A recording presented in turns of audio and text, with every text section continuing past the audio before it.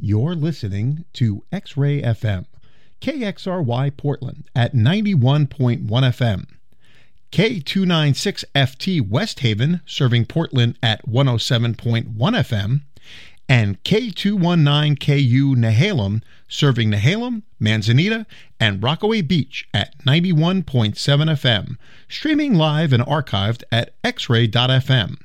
Radio is yours. And now, it's time for Blazers Edge. Blake to inbound. The Blazers have a 20-second timeout. Nate McMillan deciding whether to use it. Blake now throws to Roy. Brandon, a three-pointer out front. Hit it! Yes, he did! Oh, yeah! Batum throws to Lillard. A three for the game. Bang! Lillard has it. No timeout. Dame into the front court. 10 seconds. Lillard now out front against George. 5 seconds. George backing up. Lillard doesn't want to pick. Dame going for the win. A three-pointer for the game. Yeah! Look at that madhouse out there. The Portland Trailblazers have won the World Championship. They are number one.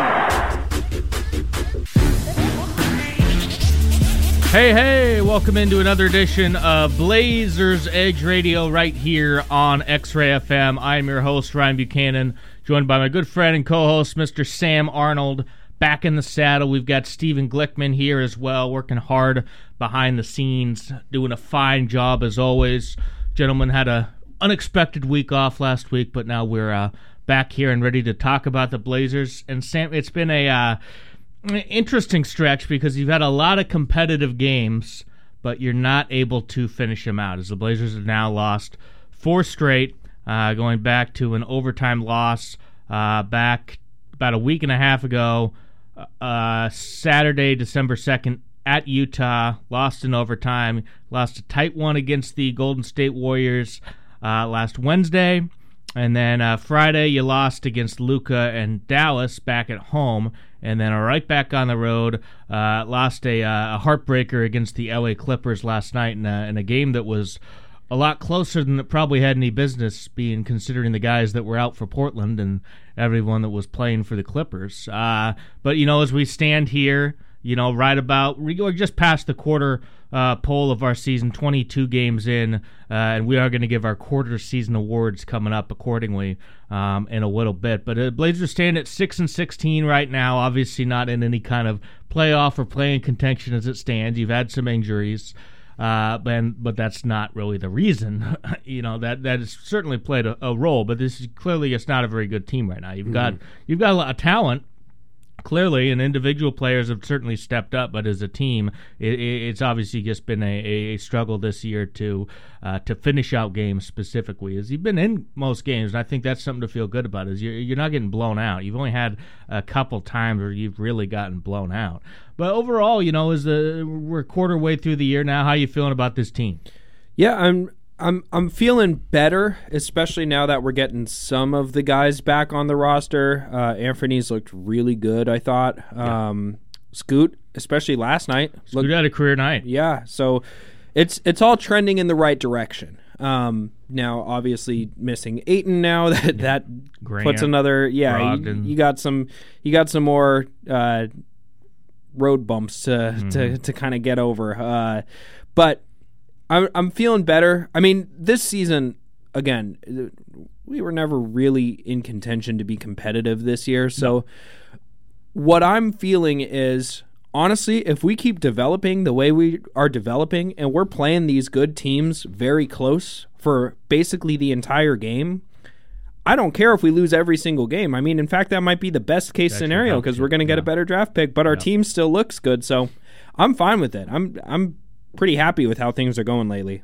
Yeah, I think is for a 6-16 team, you're probably feeling about as good as possible, right? Got all things considered. Again, we didn't have the expectations. If this was a team with Damian Lillard still on it, it would be an entirely different story. But given everything that's happened and kind of our tempered expectations for this year, I'm right there with you. I'm feeling pretty good about this team. Mostly it's just the fact that, you're in these games. You're not losing by double digits every night. You're in these games right till the end. You're having trouble putting together complete performances, but that's to be expected with a young team. So all things considered, I got to say I'm pretty happy with this team. And I got to give Chauncey Billups some credit because I feel like he's done a decent job this year, keeping guys involved and tweaking around the lineup a bit here and there, making adjustments as needed, and getting this team to at least play hard on a night in and night out basis. I know we've been pretty critical of him throughout his tenure here with the team, but I think overall this year,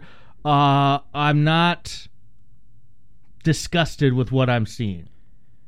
Sure. I guess we'll take that. That's not much of an compliment. Yeah, but I want to give him a little bit of credit because I feel like the guys are playing hard. Guys aren't taking nights off. You're playing hard defensively, and that's to be expected with a young team as well. But I feel like the team is gelling chemistry-wise in terms of the veterans and the younger players as well too. And I think he's got to get some credit for that. Yeah, no, I think so too. And, especially if we continue to see development, and especially in Scoot, that's obviously I think that's going to be the biggest marker of if this season is a success, is does Scoot Henderson develop into a viable NBA starter by the end of the year? And it's looking like we're trending in that direction. Trending that way. A lot of this year he's looked pretty bad. Yeah, very bad. And it didn't help that he got hurt for several weeks in there and was out of the lineup. But last night he looked really good, and that's certainly a step in the right direction. And the other big thing I see with Scoot that I think really helps, it doesn't appear as that his confidence is shaken at all despite the rough start. Yeah. So I think that's key. A lot of times you can see a guy get off to a rough start and they just, disappear into a hole. Right. But that does not appear to be the case with Scoot Henderson, so that's good to see. I think he'll figure this thing out. It's an adjustment. He's got some nice guards around him to kind of help him out with Brogdon and with Anthony Simons. I think that certainly helps him out as well. And I think we're going to continue to see improvement from Scooter as the season progresses. And last night was huge. Career high 19 points. So that was great. 14 in the first half alone. He really looked solid out there and keeping his head up, and I think that's really important for him. Now, before we take a deep dive into the last couple of games here, Sam, I want to talk about the inaugural NBA in-season tournament. Yeah. As it has come to a close, the LA Lakers champions, they are going to raise a banner.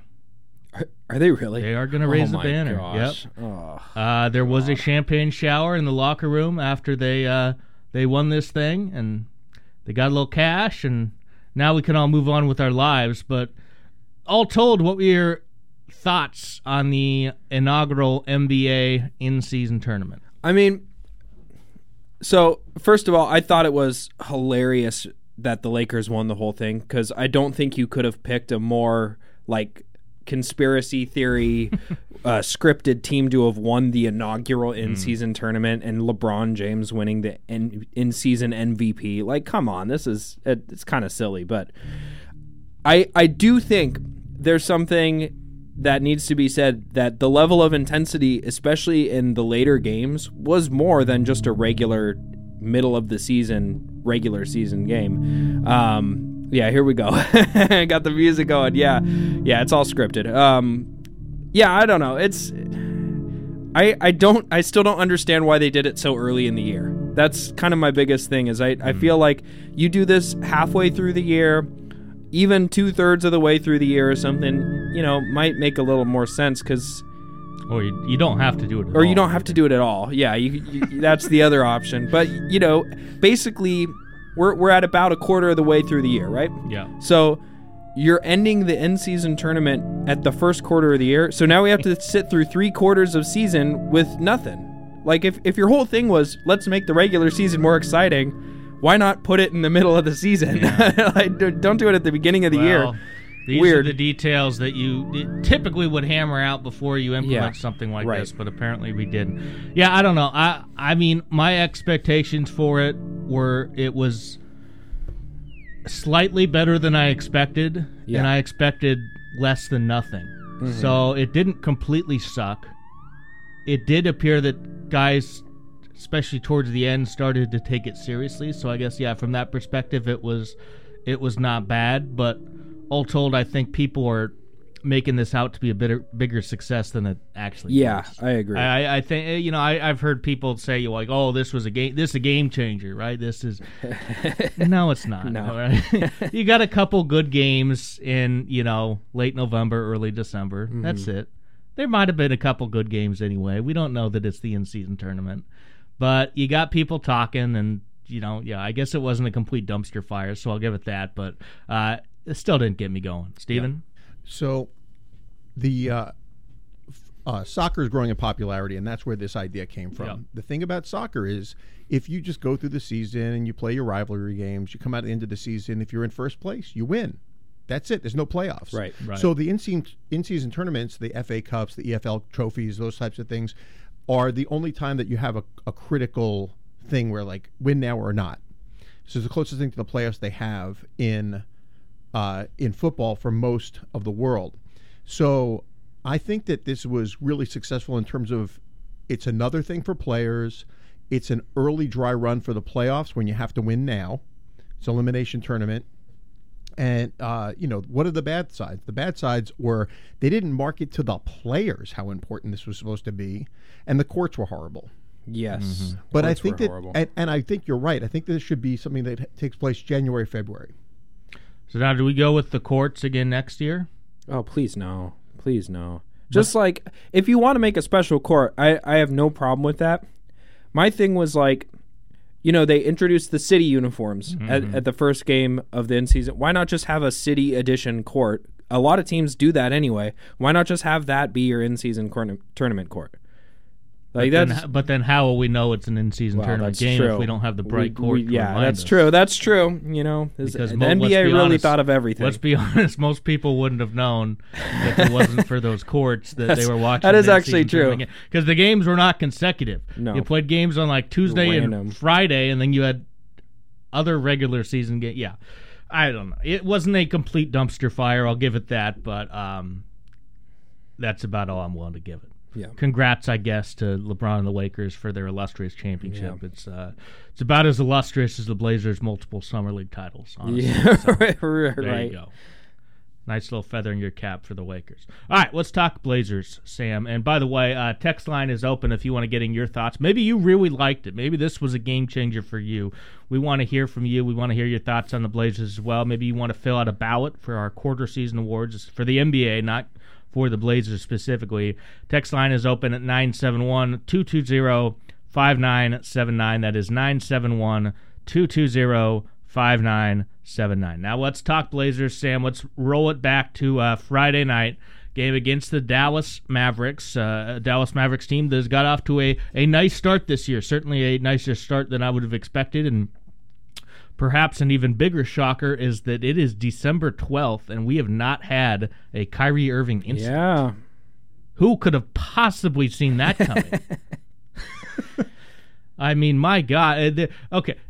In terms of more unlikely, December 12th, if I were to tell you that the Minnesota Timberwolves would have the best record in the NBA, or that Kyrie Irving would not have an incident by this point in the season, which would have been more unlikely to you? Minnesota for sure. I can't even remember if I had them. I think I might have had them as a play-in team this year. I had them ranked really low this year because who could have thought they would have come back? They had a horrible year last year. Yeah, they look great now. But the fact that Kyrie Irving has usurped them because he has not had a major incident, and the Mavs actually looked pretty good. Yeah, 13-8 after this win against the Blazers on Friday night, and they've got an interesting team, Sam, because you've got Kyrie and Luka. Now Kyrie got hurt in this game, and sounds like he's going to miss a little bit of time. Got a heel contusion. Apparently, he left the arena in a wheelchair. Of course, he did, which seems a bit dramatic for a heel contusion, but more power to him. But Kyrie Irving left this game relatively early, but it didn't matter because there's a guy in Dallas named Luka Doncic that is right there in that MVP race that we're going to talk about. He had another great game, 32 points, 6 boards, 10 assists, doing a lot of his damage in a first half for the Mavericks where they absolutely obliterated Portland. 74 points, I believe, in that first half for Dallas. Not good defense for a Blazers that has been a top 10 defense all year. Now, obviously, you're without your anchor in DeAndre Ayton for this game as he's missed the last couple of games with knee soreness. Also, by the way, without Jeremy Grant and Malcolm Brogdon for the last couple of games. But you do have Anthony Simons back. But just a huge first half for the Dallas Mavericks, specifically with Luka Doncic and also Dante Exum, who's still kicking around in the league, and he had a great game, easily the best I've ever seen him in an NBA game. 23.6 boards, 7 assists. He played a huge role in this one, particularly when Kyrie went down. Kyrie limited to just 13 minutes with that injury. Our old friend Derek Jones had a nice impact. He's having a nice year. Yeah, he is. In the starting lineup for Dallas. They've got an interesting team. Derek Lively has looked like a really good first-round pick for them. He's been their starting center, and that's been a huge revelation for them. This is an interesting team. And then you got a guy like Tim Hardaway Jr. coming off the bench, along with the Seth Curry, Dwight Powell, Markieff Morris. Markieff. Well, where's Marcus these days? Is he still with the Clippers? No, I think he was part of that Philly deal, wasn't he? These are the Sixers, yes, correct. So he's in. You're right. He was. I don't think he's Philly playing deal. though. I think he's injured or just DNP or something. Okay. I don't think he's actually making an impact anywhere. Well, Markieff played 7 minutes in this game. Didn't make much of an impact. Either. But Tim Hardaway, huge game off the bench, 20 points, 4 rebounds for him. I mentioned Dante Exum with a great game. Luka, Derek Lively dominating in the paint, and Sam gets too much. Luka ultimately is what this one comes down to in this game. But there were some positives for the Blazers. You give up 125, you give up 74 in the first half. That's not very good. But there were a lot of positives in this game, Sam, and Anthony Simons certainly stands out. Is he came back much earlier than I expected to see him back, and he has looked fantastic. 30 points, 5 boards, 8 assists as the starting point guard with Malcolm Brogdon still out. Scoot Henderson coming off the bench, and he looks like a star. He looks like a star out there, and you couple that with his backcourt mate to start this game, Shaedon Sharpe, who went through a little bit of a rough stretch, but he has really bounced back nicely, and he is putting together a great stretch of basketball. 24 points, 9 boards, 5 assists for Shaedon in this game. Incredibly efficient as well, 50% from the field, 50% from 3, and 5 of 6 from the free throw line. You didn't get a whole lot of help in terms of the offensive production, but that's to be expected with all the guys out. That's with Ayton, Grant, and Brogdon, that's a significant portion of your offense there. But just those guys stepping up got to give you some confidence going forward if you're the Blazers. Oh, definitely. And I don't think it's a coincidence that Shaedon's bump and efficiency and scoring and basically everything is coinciding with Anthony Simons coming back, because Anthony is drawing a lot of attention from opposing defenses already, and that's giving Shaedon a much better chance to get open looks, get to the rim, be more of himself, a little more uninhibited. Because, before, when Anthony was out, what is every defense going to think? Oh, Shaedon Sharpe's the guy right now, especially when Jeremy went down. Right. So this is allowing Shaedon to develop a lot more, and he looks really good. Anthony looks like a bona fide number 1 option right now. He looks really, really good. I've been very happy with how he came back, because you never know how guys are going to come back from long injuries like this. And he just kind of jumped in immediately and looked great. He did, and I'm curious to see how long he can keep it up. Yes. That's been the key for him, is consistency, right? And so I want to see him be able to keep it up. What do you make of Scoot still coming off the bench? You like that? I'm fine with it, honestly, because he's getting enough minutes. He's up he played to that. 30 minutes. Yeah. Now he had a rough game against Dallas, which is what makes what he did last night all the more impressive, because this was one of his worst games in his rookie year so far. 30 minutes, 4 of 17 from the field, 0 of 6 from 3, 10 points, 3 assists, but 4 turnovers For fouls, he was a minus 19 in the plus-minus category. I mean, I think essentially what we're seeing with Scoot Henderson right now is everybody was hoping he would be kind of like a Ja Morant coming into the league, Step right? Right in there, yep. And he's turning out to be a little bit more Westbrook than Morant, meaning he still has elite athleticism. He can still do some very impressive things, but his shot is not consistent at all, and you can't rely on it. And sometimes he's going to have games where he hits a bunch of threes, and you're like, whoa, where did this come from? This guy's a terrible shooter, just like Russell Westbrook does, you know? Yep. Russell Westbrook can hit like 4 or 5 threes in a game, and you say, what the heck is this? This guy's a terrible shooter. So I think we're seeing a little bit more of that. Now, luckily, Scoot Henderson's super young. He's going to develop his shot. It's going to be fine. I mean, talking about Ja Morant even, he didn't have a good jump shot when he first came into the league either, and that's developed quite a bit. Other super athletic guys, Derrick Rose didn't have a good jump shot coming into the league, so there's a lot of time for Scoot to develop this. It's looking encouraging, especially after the game last night. His jumper looked really good, nice and smooth. I'm very encouraged with it, and I don't mind him coming off the bench at all because he gets to play against slightly weaker defenses.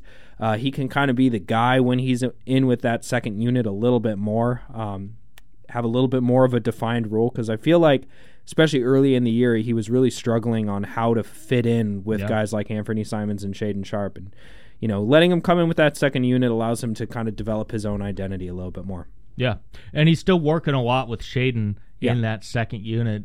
They've been able to pair those two together, which is good because, again, that's theoretically your backcourt of the future. I know with how Ant's playing right now, I don't know that anybody's looking to maybe move on from him, even though, you know, he's only, lest we forget, he's only a couple years older. He's just been around for a little bit longer, but it's going to be curious to see how everything shakes out. And, you know, can you keep those three all together going forward? And if you do that, conventional wisdom would say somebody's got to come off the bench. Mm-hmm. And I don't think Scoot's going to come off the bench forever. Let's hope not. You don't want to use a top 3 pick on a bench player. Right. But do you move Anthony Simons to the bench after that? I mean, it's going to be interesting to see how this all shakes out. It's going to be really interesting. But for right now, I like what they're doing, especially with Malcolm out, where you can go a Simons and a Sharpe as the starters, and then Scoot as your lead guard coming off the bench. I also want to talk about Chris Murray because he got a little bit of run in this game with some guys out, and he looked good, Sam. 18 minutes, 5 points, 5 rebounds, a steal, looked comfortable out there, so that's good to see. I want to keep seeing him get some minutes going forward, even when guys get back healthy, because I think he's a guy who can really help you out. And I think it's important to get him consistent minutes. I don't need to see 20 minutes a night, but I want to see him keep getting out there and getting his feet wet. And if you're not, you might as well send him to the G League where he can get some consistent time. Right. Yeah, because I think, you know, positionally playing a guy like Duop Reith makes a lot more sense, especially with Ayton out. Like you need somebody to fill that role. I don't really like seeing Duop Reith play 20-plus minutes in these games, but I was glad to see Chris Murray. We didn't see him at all last night, which shows me that Chauncey isn't willing to commit to him yet, which is still really frustrating. But there's something. It is weird, right? Yeah. Because you would have assumed that coming into the year that Murray would have been ahead of Toumani Camara and the depth chart, just because one was a first-round pick, one was a late second-round pick that you didn't even pick. Yep. Right? Phoenix picked him. Right. Picked him up.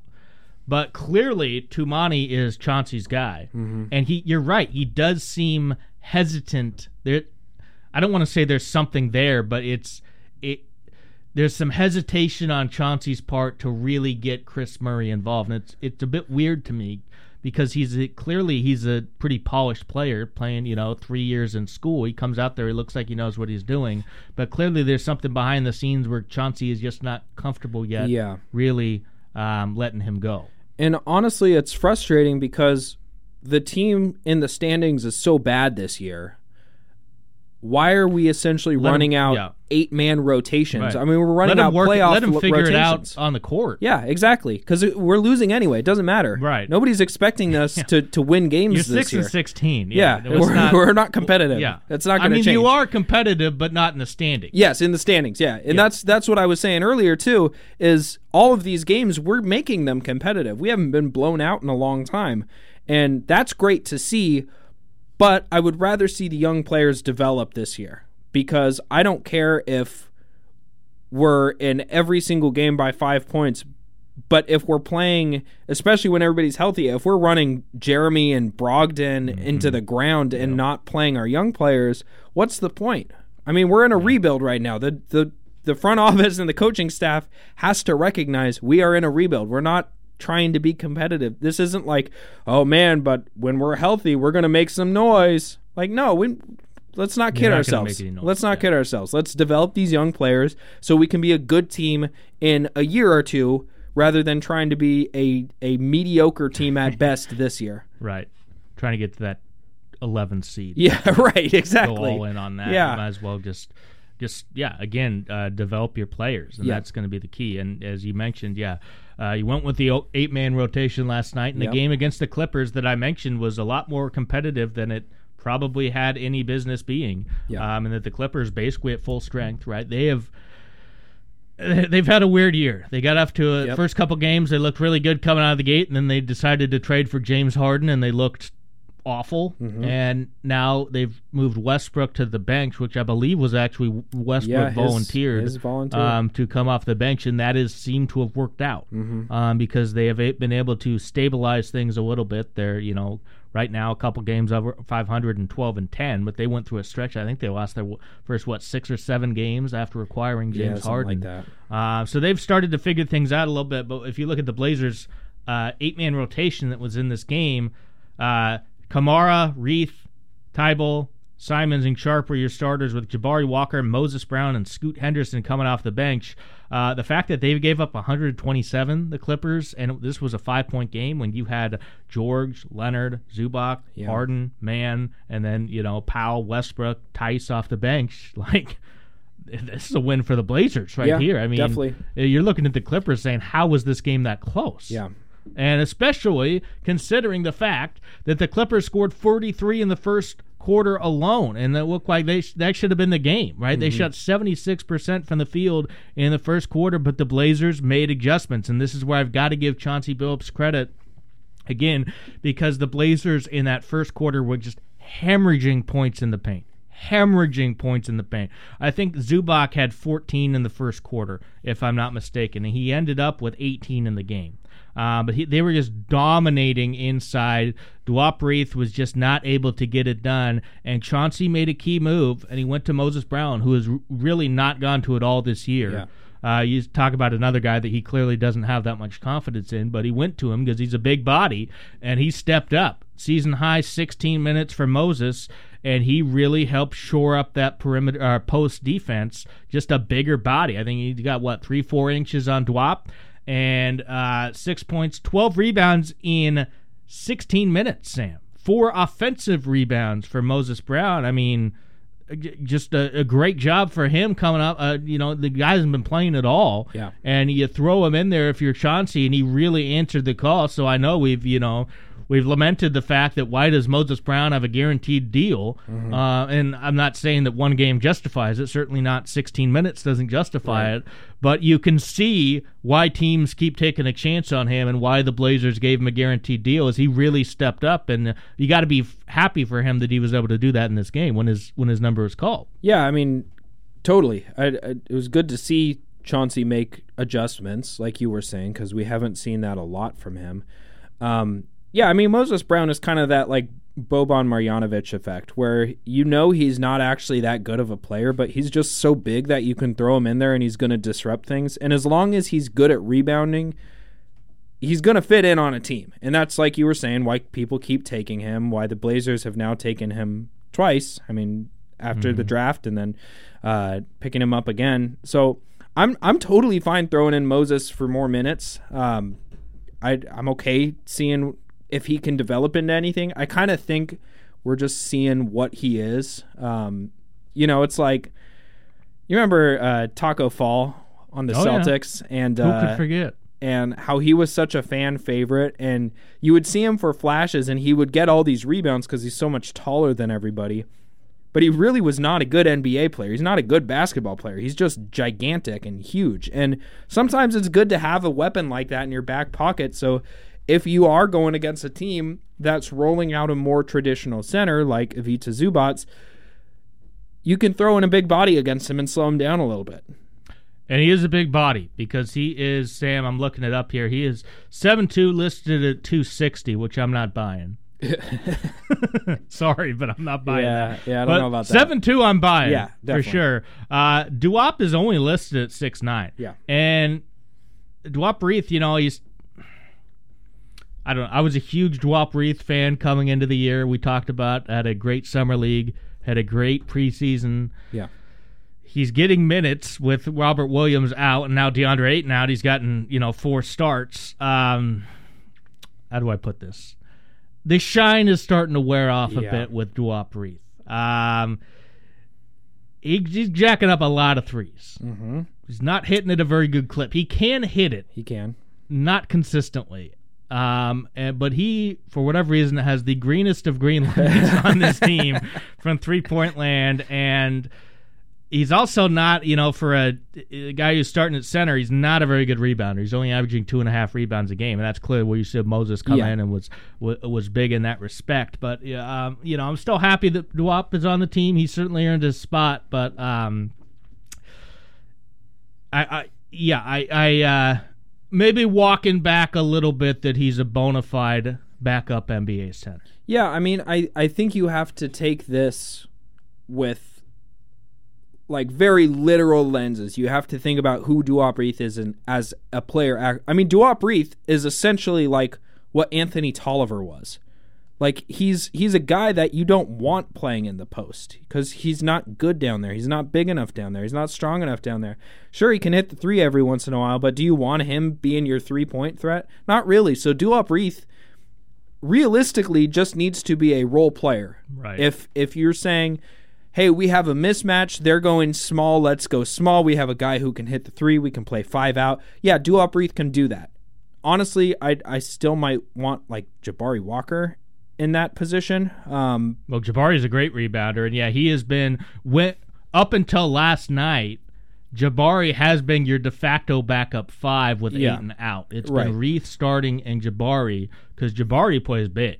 Yeah, he's a rebounding machine, and I think they're the same size too. I think Jabari's also 6'9", or he's got to be at least very close. Jabari maybe 6'8". is only listed as 6'7". 6'7". Okay, but wow. He plays a lot bigger than Duop. Yeah, he does. Jabari's an excellent rebounder. Yeah, I mean, other things. It's kind of like the Draymond Green effect when you play Draymond at the 5 in those small ball lineups in Golden State. It doesn't feel like you're rolling out a guy who's 6'7". Right. Because he just plays bigger than that, and Duop does not. Duop plays smaller. Yeah, than he that. does. He plays small. He plays like a wing player, and you can't have that when you're going against a team who's rolling out a traditional center, because then you're going to give up a lot of second chance points. Mm-hmm.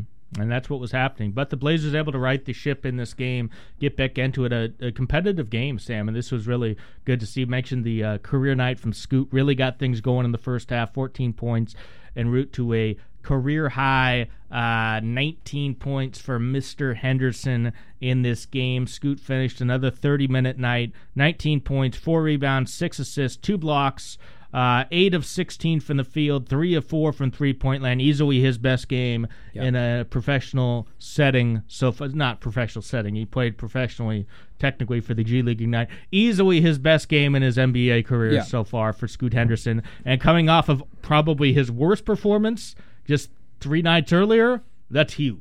Yeah. The bounce back is huge. Yeah, and I think, unfortunately, that's just going to be something we have to get used to with Scoot. I don't think this is going to be like, well, look, Scoot just shot 75% from 3 of 4, so now he's going to be able to shoot threes. I think next game there's a good chance we see 0% or maybe 1 of 6 or something like that. I don't think he's going to be a consistent shooter. I think he's just going to have flashes where he has a nice work in progress. Yeah, exactly. One more thing I want to add about Duop Reith. I think this is where you're really seeing that the NBA regular season is a lot different than a summer league or an NBA preseason. Yeah. And that's where a guy like Duop Reith can look really, really good against guys that are good enough for summer league, good enough to get big time preseason, not big time, but get preseason minutes. but aren't quite going to cut it when it's time for your best players to hit the court. And I think that's what you're seeing with Duop Reith. He's not meant to be a starting center. He can be okay as a backup, but he's got to play within his role. He's a role player, and that's what we've got to see with him. And unfortunately, right now, I mean, it's tough because with the injuries up front, he's being pressed into a larger role that, quite frankly, he's just not up to performing at the NBA level. Well, and quite frankly, he doesn't need to be in that role. You can start Moses Brown. You can still play Moses Brown 15. Again, we don't need to be competitive this year. This is what's so frustrating is we don't need to say, well, Duop Reith gives us slightly more scoring opportunities and we really need to score more. No, just roll out your young players. Duop Reith's 26, 27 now? He's not a piece on this team in the future. Right. Yeah, he's 27. Let's be realistic here. Duop Reith is fun. He was a fun guy to root for. He has no place on the future of this team.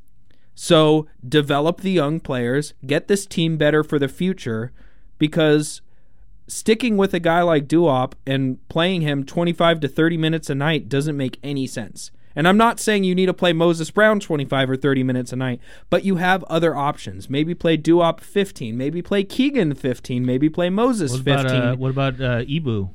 Sure. Yeah. He's back. I don't know if you saw that. He's back. They released James Bouye. Bouye, sorry. And Ibu Baji is back at a 2-way contract. Yeah. Maybe throw him back out there. Yeah, why not? Man, Bouye, I think, right? Bouye. Yeah. One of the worst NBA players I've ever seen in my entire life. I got to be totally honest. He's terrible. He looked solid that first game. Yeah, he had one. The other games, not so much. Really, really just bad. Bad. I'm glad he's gone. Okay, wow. Sorry. Wow. Sorry, I have to. It's frustrating. These are the frustrations I get to have as a Blazers fan this year. Shots fired. He had a good first game. He wasn't able to. But everything else was so bad. Yes, it was bad. But I still remember that first game, and I came on here and said, "Man, maybe you found something in James Yeah, you Bouye." did. I remember that. No, you didn't. I was excited too. Yeah, I was excited too. But by the way, text rolling in. Moses has been putting up big numbers at the G League at a monster game with the Remix, and the numbers are pretty impressive. In 4 games for the Remix this year, 19.3 points on 67% shooting, 13 rebounds, and 3 blocks for Moses Brown. That's against G League competition, but maybe throw him a bone, give him, especially after the performance last night, give him a little bit more time. Yeah, right. It's clearly good enough to put up the numbers in the G League, see what he could do at the big league level. Yeah. Thanks for the text. Keep them coming, 971-220-5979. That's 971-220-5979 on the X-Ray text line. Briefly, Sam, before we cut to a break here and get to our quarter-season NBA awards, I want to get your thoughts now on the Clippers, as you've kind of been following them throughout the year. I know you've got about half their team on your fantasy team as well, so you've got a very vested interest in this Clippers team. What do you make of them? At this point, they're 12-10. They are one of the more perplexing teams in the league. They've got a lot of personalities, a lot of ball-dominant players. Yep. They have been a weird team, right? At times they look great. At times they look awful. Mm-hmm. A lot of the time they look mediocre. Yes. So what do you make of them? Yeah, I mean, the thing with the Clippers is last 10 games, they're 7-3. That's good. That's very decent for the NBA. So they are figuring it out. The problem here is very clearly the depth, because you have 3 guys. Harden is looking like he's very much figuring it out on the team now. He looks like a different player than when they first got him. Paul George is hit and miss, but man, Kawhi Leonard has been fantastic for this team. He looks like pre-injury Kawhi Leonard again. Guess how many combined games Paul George and Kawhi Leonard have missed this year? I don't think any. 0. Yeah. They're playing back-to-backs. As far as I know, the Clippers are supposed to play tonight. As far as I know, they're all playing again. Yeah. And that's incredible. And honestly, but you're still 12-10. Yeah. And if you told me that those two have played every game and you're still right, because that's always been the key with the Clippers is just wait till they're healthy. Well, they're healthy and they're 2 games above 500. Well, and a lot of that was figuring out how to integrate Harden. Yep. And it seems like they've started to figure that out. 7-3 over the last 10 is very good. So I think we're seeing maybe signs of things to come. Now the problem is, especially with Paul George and Kawhi, these are some of the 2 most injury-prone guys in the entire league. One of these 3 goes down, this team is in a lot of trouble. You know it's going to happen. Just like you know Kyrie is going to cause an instant, you know the T-Wolves are going to tank, right? You know all these things are going to happen. It's just a matter of when, right?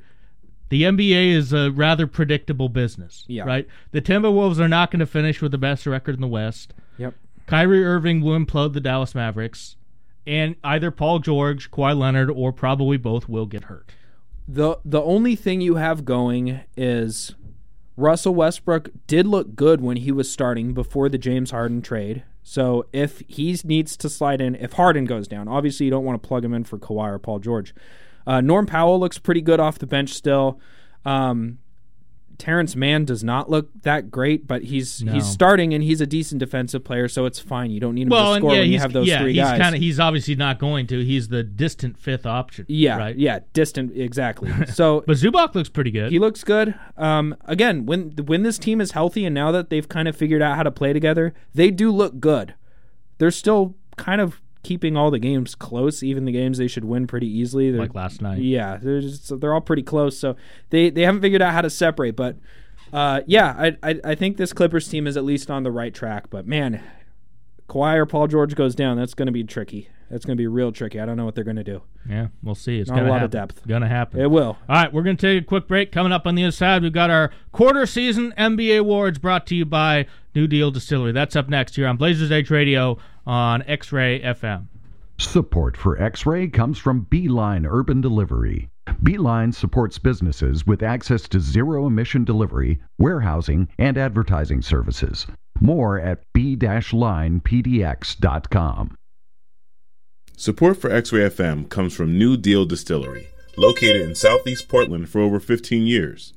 New Deal Distillery makes craft vodka, gin, bourbon, rye, rum, liqueurs, and more. New Deal spirits are available in their tasting room as well as cocktail lounges and liquor stores near and far. For more information, visit newdealdistillery.com or their tasting room at 900 Southeast Salmon Street. Support for X-Ray FM comes from Spielman Bagels and Coffee. Opened by Rick Spielman and his son Raph, Spielman has been serving handmade boiled and baked bagels and coffee since 2011. Their flagship store can be found on Southeast 21st and Division, or find one of their other shops on Northwest 23rd and Lovejoy, Northeast 22nd and Broadway, or in Multnomah Village. Back at it here on Blazers Edge Radio. It would normally be time for 3 questions brought to you by New Deal Distillery. But instead, it is now time for our NBA quarter season awards. As we figure out these technical trying to play award music and it's not working. Sam. It's not working, and now I've thrown off the settings and here we are. Okay, but it's the quarter season NBA awards brought to you by New Deal Distillery. They've been located in Southeast Portland for almost 20 years now. Since 2004, they make craft vodka, gin, bourbon, rye, rum, liqueurs, and more. Their spirits are available in their tasting room at 900 Southeast Salmon Street, as well as cocktail lounges and liquor stores near and far. More information, as always, is available at newdealdistillery.com. Okay, let's try this one more time. We'll see if we can figure this out. We got to set the mood. Yeah, try to set... Okay, there we go. There we go. Okay, setting the mood here. It is now time for the Blazers Edge Radio's quarter season NBA awards. Sam, 6 awards here: MVP, Rookie of the Year, Coach of the Year, Most Improved, Sixth Man, Defensive Player of the Year. We will start with the least impressive award that nobody cares about, the Defensive Player. Yeah. Okay. And who are you going with here? I'm I know everybody is saying it's Rudy Gobert. I can't say Rudy Gobert. I'm saying Anthony Davis. He's having a great year. He looks really good. His rim protection is elite. He's one of the best rebounders in the league. He's basically the reason the Lakers are good again. LeBron is LeBron still, but Anthony Davis kind of returning to like New Orleans Pelicans Anthony Davis has been a revelation for this team, and he stayed healthy. And so I can't give it to Rudy Gobert because he's such an overrated player defensively. Anthony Davis is the real deal defensively. His footwork is great. His switchability is elite. He can play the perimeter. He can play the interior. His opponents aren't scoring on him. He's blocking shots. He's rebounding as one of the best rebounders in the league. It's Anthony Davis for me. That's funny because 5 minutes before the show, I literally switched mine from Anthony Davis to Rudy Gobert. Oh, no, you didn't. For all the things you mentioned, but then I'm looking saying, you know what? Right now, the Wolves have the best defense in the NBA, and he's the anchor of that team defensively. I got to give it to him. That's what everybody's saying. I know. I didn't want to give it to him either. It's the Utah Jazz all over again. Yep. He's Moses Brown.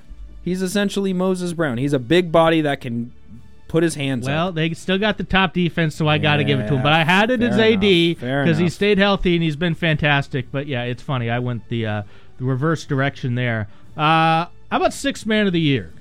Yeah, I'm going Malik Monk for this. That's who I've got too. Yeah. He's been fantastic for the Kings. And also, it's just hard to really think of other. There's not like a clear-cut six-man of the year. No, there's no Brogdon this year, or even Mathurin, frankly, from last year with the Pacers. And yeah, it's got to be Malik Monk, and he's had a really strong year. 15 points, 3 rebounds, 5 assists. Shooting numbers are excellent. 43% from three-point land. Playmaking's been good too. And he really helped get this team over the hump when De'Aaron Fox was out as well. Still coming off the bench. He didn't start throughout that entire time, but he played a much bigger role, particularly with his playmaking. Yeah, 22 games in, Malik Monk's got to be your sixth man of the year. Most improved, I think, is pretty obvious as well, Sam. Easiest one. It's Maxey. Oh. No, who'd you say? Okay, I said Tyrese Halliburton. Oh, no, Tyrese was great last year. Was he great last year? He was great last year. No, he was great last year. His team wasn't great last year. He was great last year. Tyrese Maxey, to me, is the clear front runner for this. Okay. Let me hear your thoughts on. So for me, Halliburton was good last year, but he is great this year, and he's been the biggest reason that the Pacers have been a competitive team, which I didn't really think they would be. Leading the league in assists at 12. I mean, he was at 10 last year, but he's up almost 6 points a game. Shooting numbers up across the board as well. He's up over 50% from the field, 52% from the field, up over 44% from three-point land. To me, this is his year. We've seen it with years past with the Jaw, with last year the Shai Gilgeous-Alexander, of the guy that has really stepped it up to the next level. I got to give it to Tyrese Halliburton this year. I think he has stepped up his game to another level. So Tyrese is essentially going. What's his scoring at this year? 26.3 and 12 assists, right? Yes. And last year he was 20 and 10, basically. Yes. So Tyrese Maxey, to put this in comparison, because it is actually closer than I thought. Tyrese last year was 20 points, 3.5 assists. This year he is 27 points, 6.5 assists. Well, but there's no James Harden there. And I think the fact that you've now thrust him into the lead role and he's run away with that is actually a justification for his case. Okay. Because Tyrese has always been the guy in Indy since he came over in that Domantas Sabonis trade. So I think, to me, the Tyrese, your justification there is very like Shai Gilgeous-Alexander last year. Like, yeah, it makes sense, but I don't think he's going to get it because he was still really good last year. And I guess Tyrese Maxey was good last year too, but he's now kind of the lead ball handler for the Philly team. And Philly's looked good this year too. And I guess Indy has too, but I don't know. To me, I expected Philly to still be pretty good. I didn't expect anything out of Indy. And he's carrying that team right now. This is true. So that's why I kind of like Shai last year, where it just feels very similar to me, where you had a team in OKC that nobody expected anything out of, and they were much better than expected. Mm-hmm. Shai made the jump. Halliburton's made the jump. Yeah. That's how I've got him there. Let's go Coach of the Year. I got Mark Daigneault. You're going Daigneault. Okay, yeah. Oklahoma City Thunder. Yeah, they're so good. And I think, a lot of this is the roster. They do have a very good roster that's put together. Chet has been phenomenal for them. Been a huge revelation for that team. We'll talk about him next, I think. I think we're going to. I mean, we at least have to talk about him, whether or not we're both going with that. But, yeah, I mean, they're sitting at second in the West right now. They're winning a lot of games. They're beating a lot of very good teams. They're scoring a lot. They're a fun team to watch. Their offensive identity is great. Their switchability on defense is great. And I think a lot of that comes down to Mark Daigneault. Okay, Mark Daigneault. He probably should have been, but he was not in my short list. I was looking at the guys I was looking at. I'll leave off the guy who's my Coach of the Year. Okay. Also under consideration, Ime Udoka for Houston, because there's no reason that team should be 11-9. Yeah, right? They should be 0-20. Right? There's no reason they should be any good. And so I got to give Ime Udoka credit for that. I got to give the caveat on Houston because we talked about them a while ago. Houston is 1-8 on the road. They've won one game on the road out of 9. And so they only win at home, and they've had a very easy schedule. Also, I think they've still played the least amount of games in the NBA. Okay. So we can come back to eBay. But they're still much better than I expected them to be, so I got to give him credit. Jamal Mosley, Orlando, he's got them right now a game out of first place in the East. They look to be legitimate. He was my second place. He was your second place. Okay. Other guy that I've got on here. What did I have? I had somebody else that I neglected to write down. So we'll skip that. We'll go to my winner. Okay. It was not Mark Daigneault, believe it or not. It was those two. Ime kind of as a dark horse guy. Good for you that you're not a dumpster fire down there. And then it was Jamal Mosley. You're doing a great job with Orlando. But right now I got to give it to the team that's got the best record in the league. Even though they probably shouldn't have any business with the best record in the league, it's the Minnesota Timberwolves and Chris Finch. This was a team that took a huge step backwards. It looked like the Rudy Gobert trade was going to set this team back a decade. Yeah. And it's early, but 22 games in, they've got the best record in the league. They've got the top defense. I've got to give Chris Finch his credit here. He's clearly done something right with Minnesota. Yeah. And I've got him as my quarter season Coach of the Year right now. They got the best record. Coming into this year, I didn't think they were anywhere near the best team. I didn't even think they were a playoff team. And the fact that they are 17-5 has really stood out to me. So he's my Coach of the Year. Any thoughts on where was Finch for you? Finch was 3. Just because I don't think it's going to last. It's not, but I got to give it to him now. I think other guys I was tossing up. I think Nick Nurse has done a really good job in Philly. That's a good point. Rick Carlisle. Rick Carlisle is my other guy that you mentioned. Yeah, because of the Pacers. Again, they look good. I've thought of the Pacers like I thought of the Timberwolves, as they were just kind of irrelevant. Yeah. Right? And all of a sudden they're they're pretty good. But yeah, Nick Nurse is a good one too, because you forget that Philly's got a new coach. Yep. And they look really good. They're right there among the tops in the Eastern Conference. So you got to give him credit as well. A lot of great coaches out there. I'm gonna throw a different one at you, Sam. Worst coach of the year. Chauncey? I don't have Chauncey. There's somebody doing a worse job than Chauncey. Who's that? Monty Williams. Oh, yeah. The Detroit Pistons have lost. Do you remember like a month ago when I said, watch out for the Pistons? They've got some talent. Yeah, you did. I did. I literally don't think they've won since then. They've lost 20 games in a row. Yeah. There's no way they would have won since then. No, it's impossible. You wouldn't have said that. They might not win again. They're right now so 2-21. They've got Cade Cunningham. I mean, yeah. What is going on in Detroit? They're challenging for that. You remember that historically bad Philly season in the Trust the Process era? Yep. They're challenging. They are challenging that right now. They're challenging that hard. Yeah, 20 consecutive losses. 2-21. Steven, can you look up the longest losing streak in NBA history? I know the winning streak is like 33, but 20's got to be close. I know. When they hit 19, it was the longest in Pistons history. Okay, so they've at least set a franchise record. And they had some bad teams back in the day. Steven, you got our... Okay, this is going to shock you, so you should be seated for this. Okay. It's got to be the Sixers, right? No. Cleveland Cavaliers 24-game skid over parts of 2 seasons in 1982, which was eventually... it was passed by this Philadelphia 76ers 28-game run over parts of 2 seasons in 2015. Yeah. But that's parts of 2 seasons, so I don't count that. That's tough to count. Yeah. That's tough to count, but okay, 28. They can get there. They can get there for sure. They're 2/3. They're more than 2/3 of the way there. They can do it. If you're looking at Detroit, wow, Monty Williams. My God, I thought that was a great hire, but there's talent there. Yeah, there is.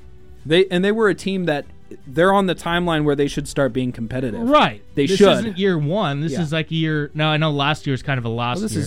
So we'll call it year 2 even, but, I mean, God, they're terrible. awful. Terrible. Yikes. Sitting at a 8.7 win percent right now. Whew. That's not good. Rookie of the year. Real quick, Steve. Real quick. The longest one within 1 season losing streak was the Cleveland Cavaliers 2010 to 2011, 26 games. Okay, they're knocking at that door. I'm getting real close. we will keep our eyes on there and wait with bated breath to see if they can overtake them as the worst stretch in NBA history. Rookie of the year is the 2-man race. Yeah. Sam, it's the guy that's not technically a rookie because he missed all of last year, but he's playing his first time in Chet Holmgren versus the presumed rookie of the year going into the year, Victor Wembanyama. And I got to give it to Chet. Yeah, I've been literally flip-flopping on this constantly because Chet has, I think, he's definitely been more efficient. Much more efficient. He's fit into this role as good as you could have possibly imagined. The thing with Victor is he's on a really, really bad team who's essentially running a point guard that isn't a point guard and trying to figure out how to play the position in Jeremy Sohan. And his usage is... I saw the stat. His usage is higher than LeBron James and Damian Lillard. Wow. Which is crazy. So for a rookie to do as well as he's doing, I think I still have a slight edge towards Wembanyama because I think he has done slightly better than Chet in statistics. Chet's been more efficient, but Victor has the slight statistical edge in a really, really bad system, basically having to do it all himself his rookie year. So, to me, Victor has like a toe in front of Chet Holmgren, but man, this is going to be a close race. I think Chet probably edges out towards the end, but right now I have Victor. Okay, we'll see. And then MVP, Sam. Another tough one. Probably should have left more time for this, but that's how it goes. We got distracted by the Pistons. Yeah, I'm gonna go Luka this year. Luka? Yeah, I think Embiid is the best player right now. I don't think they're going to give it to him again, especially after he won it last year, and then Jokic was clearly the better player in the playoffs. Yep. So I think Kyrie going down now, Luka's going to take a big step forward. I think the Mavs are still going to be good, and I think that's going to help his narrative a lot. And he's been fantastic this year. Really, really amazing. Yeah, I've got Embiid just because no one else has stood out enough to knock him off. And he's been fantastic. And he's leading the league in scoring, 33.4. He stayed healthy. So I got to keep it with Embiid for now. But, yeah, that's a good point. Depending on how long Kyrie's out, Luka's got a real chance to get a stranglehold on this award. Totally. Because it's a pick-em at this point. Yeah. Right? It's not, nobody stands out, and for that reason, that's why I got to give it to Joel. All right, that was our quarter-season NBA awards. Blazers back home on Thursday night against the mighty Utah Jazz. That'll be a fun one. So stay tuned for that. We'll recap that coming up next Tuesday right here on Blazers Edge Radio. But stick around on X-Ray FM because Flying Saucer Safari is coming up next.